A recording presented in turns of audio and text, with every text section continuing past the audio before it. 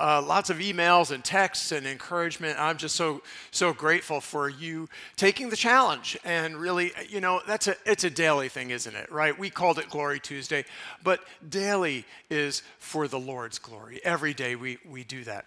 We're going to look at the Word here. Before we do, I'd like to just pray that the Lord would open our hearts as we study His Word together today. Let's pray. Lord, the ones you love are here again. We are here because we love you in return. We're here because we are in need of your word. We're here because we desire to be in fellowship with you and in fellowship with those who have come for the same purpose. So, Lord, I realize that on this scale of desire to be here, there are many different varieties and many different variations. But each one of us today will hear your word, and I pray that you will work in our hearts. Bring your glory today. In Jesus' name, amen. So last week, we began to look in John chapter 11 at the story of where Jesus is going to raise Lazarus from the dead. We met two ladies, Martha and Mary, and their brother. Their brother was sick, and they sent word to Jesus, who was about a day's travel away. So by the time the messenger came to Jesus to say, the one that you love is sick, actually, Lazarus had already died. So Jesus waits 2 more days, and then he travels to Bethany, where Mary and Martha remain and are in mourning over the death of their brother Lazarus. When Jesus arrives there, both of them, one at a time, say, "Jesus, if only you had been here, he would not have died." Jesus has some great communication with these ladies. And then at one point, Mary runs out to the grave. Jesus goes out to the grave as well. And the crowd whispers among themselves, couldn't this man, Jesus, who healed a blind man, couldn't he have saved Lazarus from the dead? And we left off there.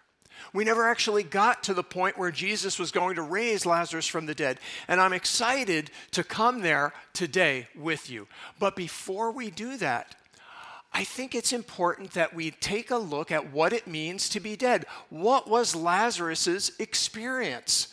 Why did he die? And, of course, that applies to us. What do we experience in death? What is death? What is the biblical view of death? Why does it exist? And so today we're going to take a little bit of time to look at that, and we'll begin in Genesis 3. I'll have the scripture up there for you. And before we do that, though, I just want to bring to your attention that when God created the world, He created the entire universe to be in complete unity with itself and in complete unity with Him. Everything He created was beautiful. Everything He created was in harmony.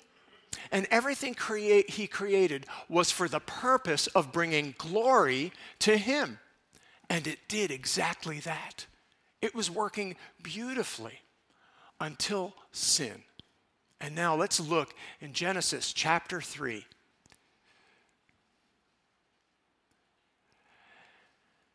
And to Adam, God said, "Because you have listened to the voice of your wife." Men, that should be a warning for us.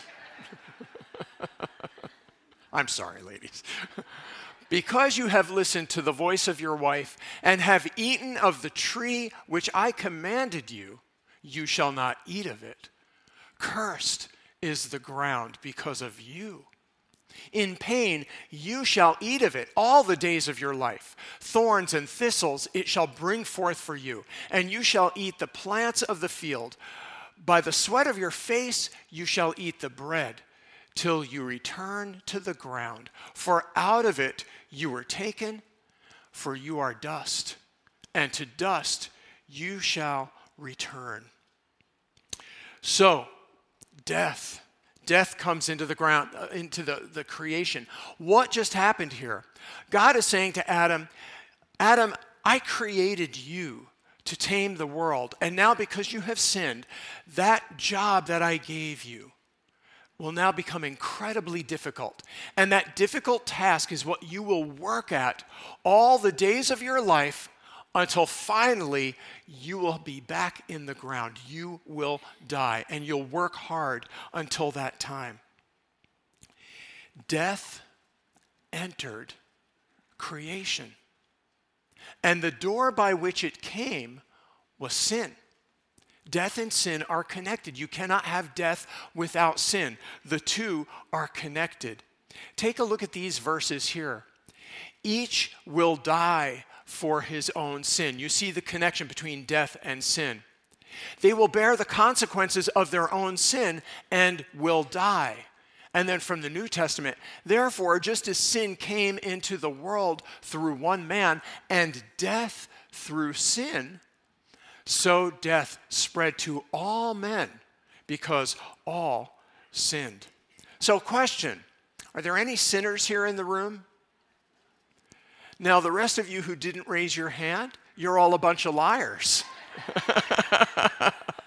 Let me ask another question. Let me ask it this way. Is there anybody in this room who is going to die? Oh, so you're all sinners then, right? That's how that works. Sin and death are connected. You can't separate the two. We die because we're sinners. That's why we face death. God says, there is none righteous, not even one, for all have sinned and fall short of the glory of God. Now, we like to deny this painful truth. You know, I myself lived that way for a long time. I actually, I would have admitted that I sinned. I wouldn't have called it that probably. I would have called it, that I've done some things wrong or I've had some failures in my life. But I would admit it. I would say, yes, I sinned. I did something wrong. But I was banking on the fact that if I compared that to all the good I did, that my good would outweigh it. So it looked like this, right? I have my sin over here and my good over here, and the scale would always go this way. At least that's what I thought. That was my opinion of me. I don't know that everybody else would have said that, but I would have certainly said that. My good outweighs my bad. But that's not how the scale works. You see, the scale isn't between my good and my bad. The scale is between God's righteousness and me. And every time, boom, every time. There's I can jump up and down. I could do what I want. I could do a million good things. But I can never compare to the righteousness of God. And so because of that, I am a sinner. That's what makes me a sinner. I cannot equal God in my righteousness. There's no way I can do that. Job puts it this way. He says, shall a mortal man be more just than God? Shall a man be more pure than his maker? And the answer to that is no. No, we cannot be. Each of us is a sinner. And so each of us will die. That's the mandate from God. So what does death mean for all of creation? Well, it means that all of creation, instead of increasing in glory and giving glory to God, all of creation is on this downward spiral of decay. Everything is in a mode of deterioration. Death has attacked everything, all of creation. And for all living things like us, we must all face death. We will all die. And it's our greatest fear. So what is death exactly? What is death? Death is the cessation of our physical, earthly body. Okay, so what happens at death is our bodies separate from our soul or spirit. Okay? There's a separation. And our bodies which were taken from the earth, and God integrated these minerals together to become a living system, and then he breathed into us. That's how we became alive. Well, what death means is that that breath is taken away, and now we disintegrate back into the dust that we were before. Psalm 104 says, when you, God, hide your face, they are dismayed. When you take away their breath, they die and return to their dust. It's God who takes away our breath. Ecclesiastes says, to dust, or the dust returns to the ground it came from, and the spirit returns to God who gave it. So our bodies are separated from our spirit. Our bodies go in the ground, and our spirits depart from our bodies. God ordains death. God ordains death. He knows when and how we die, but even more than that, he is sovereign over it. He determines it. Psalm 139 says, all the days ordained for me were written in your book before one of them came to be. God ordains our days, and he is aware and determines its end. God has predetermined the number of days that you and I will live. He establishes this for us. Now we can take rest in that, because what this means is that there are no mistakes. No death is a mistake. But we have to be honest about this, don't we? Because some of us here may be bearing the incredible pain of a loss of a child, whether that be an unborn child or a child that has been born. We know people and know families where parents, moms or dads, died before they were done raising their children. The pain of that. The pain of those men and women who are killed defending their country at such a young age. These are what we call untimely deaths, and it doesn't seem right to us. It's not fair. It's not right. They weren't given the chance to live. You yourself may have been given an unhappy prognosis about your own life. So even though we know that God determines these things and that he's sovereign over these things, that doesn't negate the hurt and the sorrow and the grief that we have over these things. We can rest in God's sovereignty, but that doesn't ever minimize the grief that we have. And we saw that last week when Jesus, who knew he was going to raise Lazarus from the dead, comes to this group of mourning people, grieving sisters and family and friends. And even though he knows he's going to raise Lazarus from the dead, he weeps because of their sorrow. And God expresses that too. He expresses that here. But you, O God, do see trouble and grief. You consider it and take it in hand. The victim commits himself to you. You are the helper of the fatherless. And a father to the fatherless, a defender of widows is God in his holy dwelling. God makes a home for the lonely. He leads out the prisoners. You see, even God himself, though he knows he is sovereign over death and he has the authority and the right to do what he wants with our lives, even God himself has compassion on our grief and our hurt, and we can come to him because of that. So while we talk frankly about God's sovereignty over death, we understand that we grieve. It's hard for us. It's hard for us. These are not just platitudes. This is real comfort that God himself knows everything there is to know about death. So when he says he can comfort us in it, we can trust him and rest in him. There's no person or no practice or no substance that can give us comfort like God can. Only God. Only Jesus offers us the comfort we need when we face death. So, just a mid-sermon summary here. So far, we've seen that you and I must die physically because we are all sinners. We've seen that all creation is bound to this trajectory of decay. And we've seen that death is overseen by God. But finally, we need to come to this fact that death is our enemy. Death is a terrible enemy. I always get a little nervous when I hear people say things like, well, death is a natural part of life. It is not. Death is not natural. It was not a part of God's original design. It's not natural for us to die.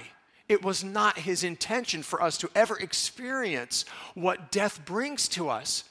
So it's not natural. We should be uncomfortable with it. Death is an intruder. Death is a robber. It comes to steal the glory that God should deserve through our life. Death is the result of a curse that came upon us because our first parents, Adam and Eve, sinned, and because that same sin is in ourselves, because we are their progeny. Death is an enemy, and it's the ultimate enemy because it separates our body from our spirit, because it's Satan's attack on the world, because it separates loved ones, and because it ends purpose in life on earth. And there's one more thing about death that we must know, and this is what makes it our ultimate enemy. You see, the first death, the death that we've talked about so far, is death of our physical bodies. But there is a second death that the Bible talks about, and this is far worse. In the first death, our bodies are separated from our spirits. In the second death, our spirit is cast into a place called hell. And in that second death,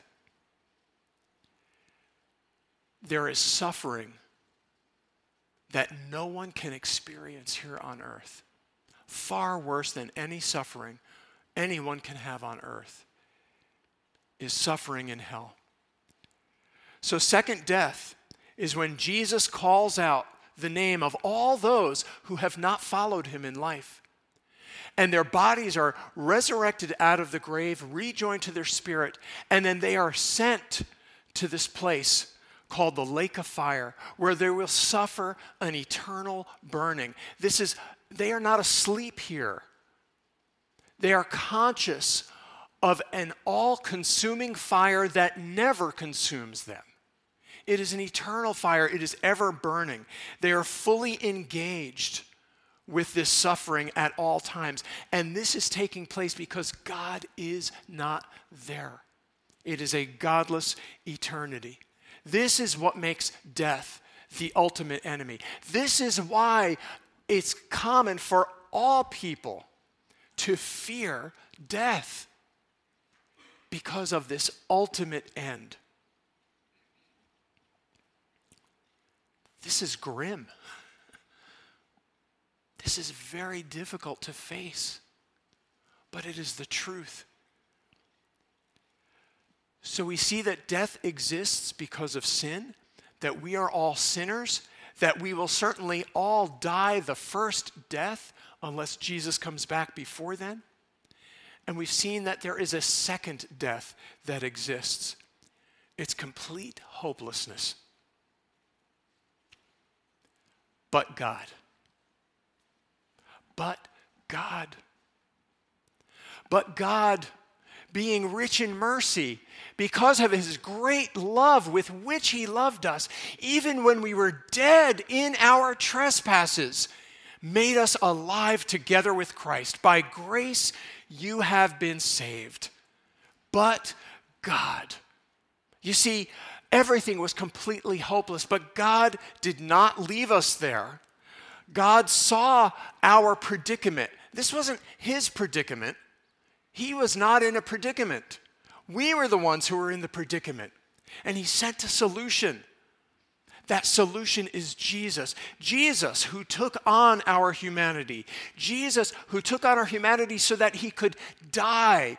Jesus who died in our place for the purpose of conquering this last enemy. Jesus who did this and conquered death and rose from the grave never to die again to prove that he alone has the authority and the power over death. Death could not hold him, and so death cannot hold those who have put their trust in him either. And that's you and me if you're a believer. Death has no hold on us. And that brings us back to John chapter 11, the verse we memorized in the right version, Stephen. Jesus said, I am the resurrection and the life. He who believes in me will live even though he dies. And he goes on and says, and whoever lives and believes in me will never die. You see, what we have here is the first death and the second death. He who believes in me will live even though he dies the first death and experiences that separation of soul and body. And then he goes on and says, but whoever lives and believes in me will never die the second death. Do you believe this? He says this to Martha. He asks us, do you believe this? Yes. Yes. If you don't believe this, then you are in danger of experiencing that second death that comes to all who don't put their trust in Christ. So now, finally, we come back to Lazarus. Lazarus has been dead. He experienced the first death, the separation of his spirit from his body. He's been in the grave for 4 days. Jesus comes to the tomb, all the people around him, and he says to Martha, have them roll the stone away. Martha says, Jesus, it's going to be a bad smell by this point. It's been 4 days. Remember, the Jews don't embalm their dead. It's going to be a terrible smell. Jesus says, don't you remember that I told you if you believe, you will see the glory of God? And so she says, roll the stone away. The stone is rolled away. And Jesus calls out 3 words, Lazarus, come out. Come out. Come out of the grip of death. Come out of the things which have bound you and held you. Come out of the curse that bound you to die eternally. Come out of death. Come out. Lazarus, come out. And then the next verse says, the dead man came out. What a great verse. The dead man came out. Can you picture this? Can you picture this with me? Lazarus in the grave, dead. Suddenly he hears his name, Lazarus. A sudden inhale, his eyes open. That voice, that's the voice of the one who commands angels. It's the voice of the one who conquers death. Death, your grip has been released. I will obey. Come out. I'm coming out. I'm coming out. He came out. He still had grave clothes wrapped around him. Jesus gave the instructions and said, take the grave clothes off of him. He doesn't need them anymore. They're useless. He is alive. Lazarus raised from the dead by Jesus. Now, Lazarus was raised from the dead, but he was going to have to experience that one more time, wasn't he? He was going to die the first death again, a physical death.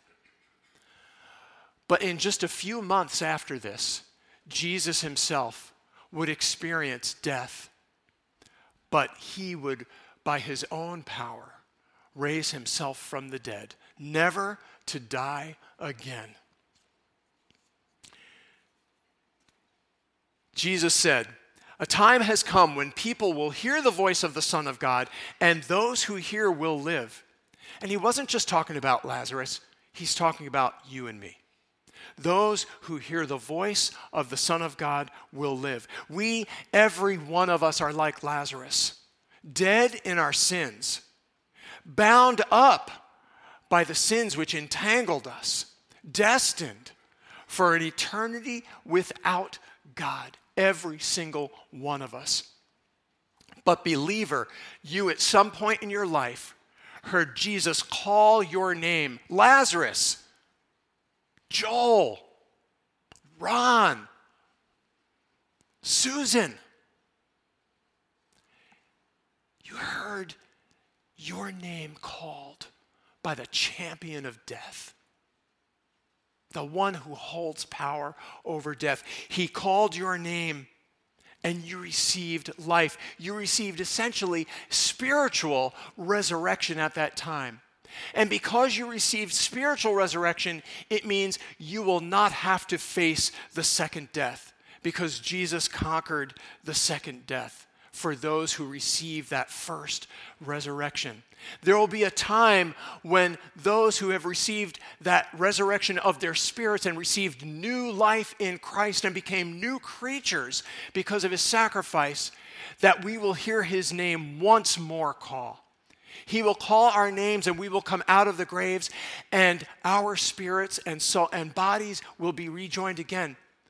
But those who follow Christ do not have to experience then the second death and spend eternity in the lake of fire. Instead, we get to be with our Lord, the champion over death, forever, with him in his presence.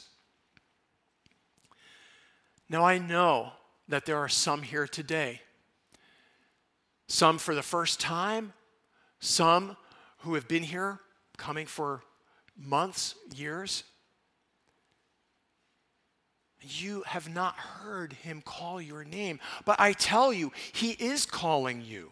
He is calling your name today. Jesus is calling your name, and he commands you. You don't have to obey, but he commands you to come out of the grave. Come out of the death you're living in. He has taken the grip of death off of your neck. Death does not have that chokehold over you. He's moved the grave door. Death doesn't have to have the power anymore over you. He's called your name. That strong pull of the second death is not strong enough over this Jesus who is the champion over death. Jesus couldn't make it simpler. He says, he who believes in me will live even though he dies. And then he asks, do you believe this? He asked that question of Martha, and he asks that of us. And it's that simple. I think so many times we worry and we think, we've got to make this more difficult than it has to be. It must be this scale of good and bad. It must be something. Somehow this doesn't seem right. But Jesus says, it's that simple. Believe. Believe in me. Believe that I am the one who has the power and over the resurrection, the power of life. Believe in me and experience new life today and eternal life forever. That's what eternal life is. Jesus has vanquished death. And because he has vanquished death by his own resurrection, he alone has the authority and the power to offer you life. Nobody else can offer it to you. Only Jesus can offer you that life because he has the power. He holds the power of life in his hands. I am the resurrection and the life. He who believes in me will live even though he dies. Do you believe this? Will you believe this today for the first time? Let's pray. Oh Lord, we cling to such foolish things. We cling to death of all things. We cling to our fear of death. We do not have to fear death because you conquered it. We could never do that. Lord, You have conquered death. So, Lord, today, work in our hearts. Work in the hearts of believers who are still in fear of death. Help us to rest and trust in your sovereignty.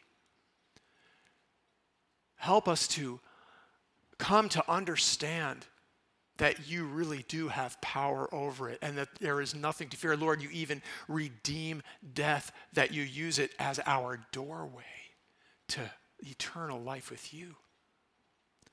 Oh Lord, for those who are here who do not believe, call their name loudly, soften their hearts, open their ears that they would hear their names.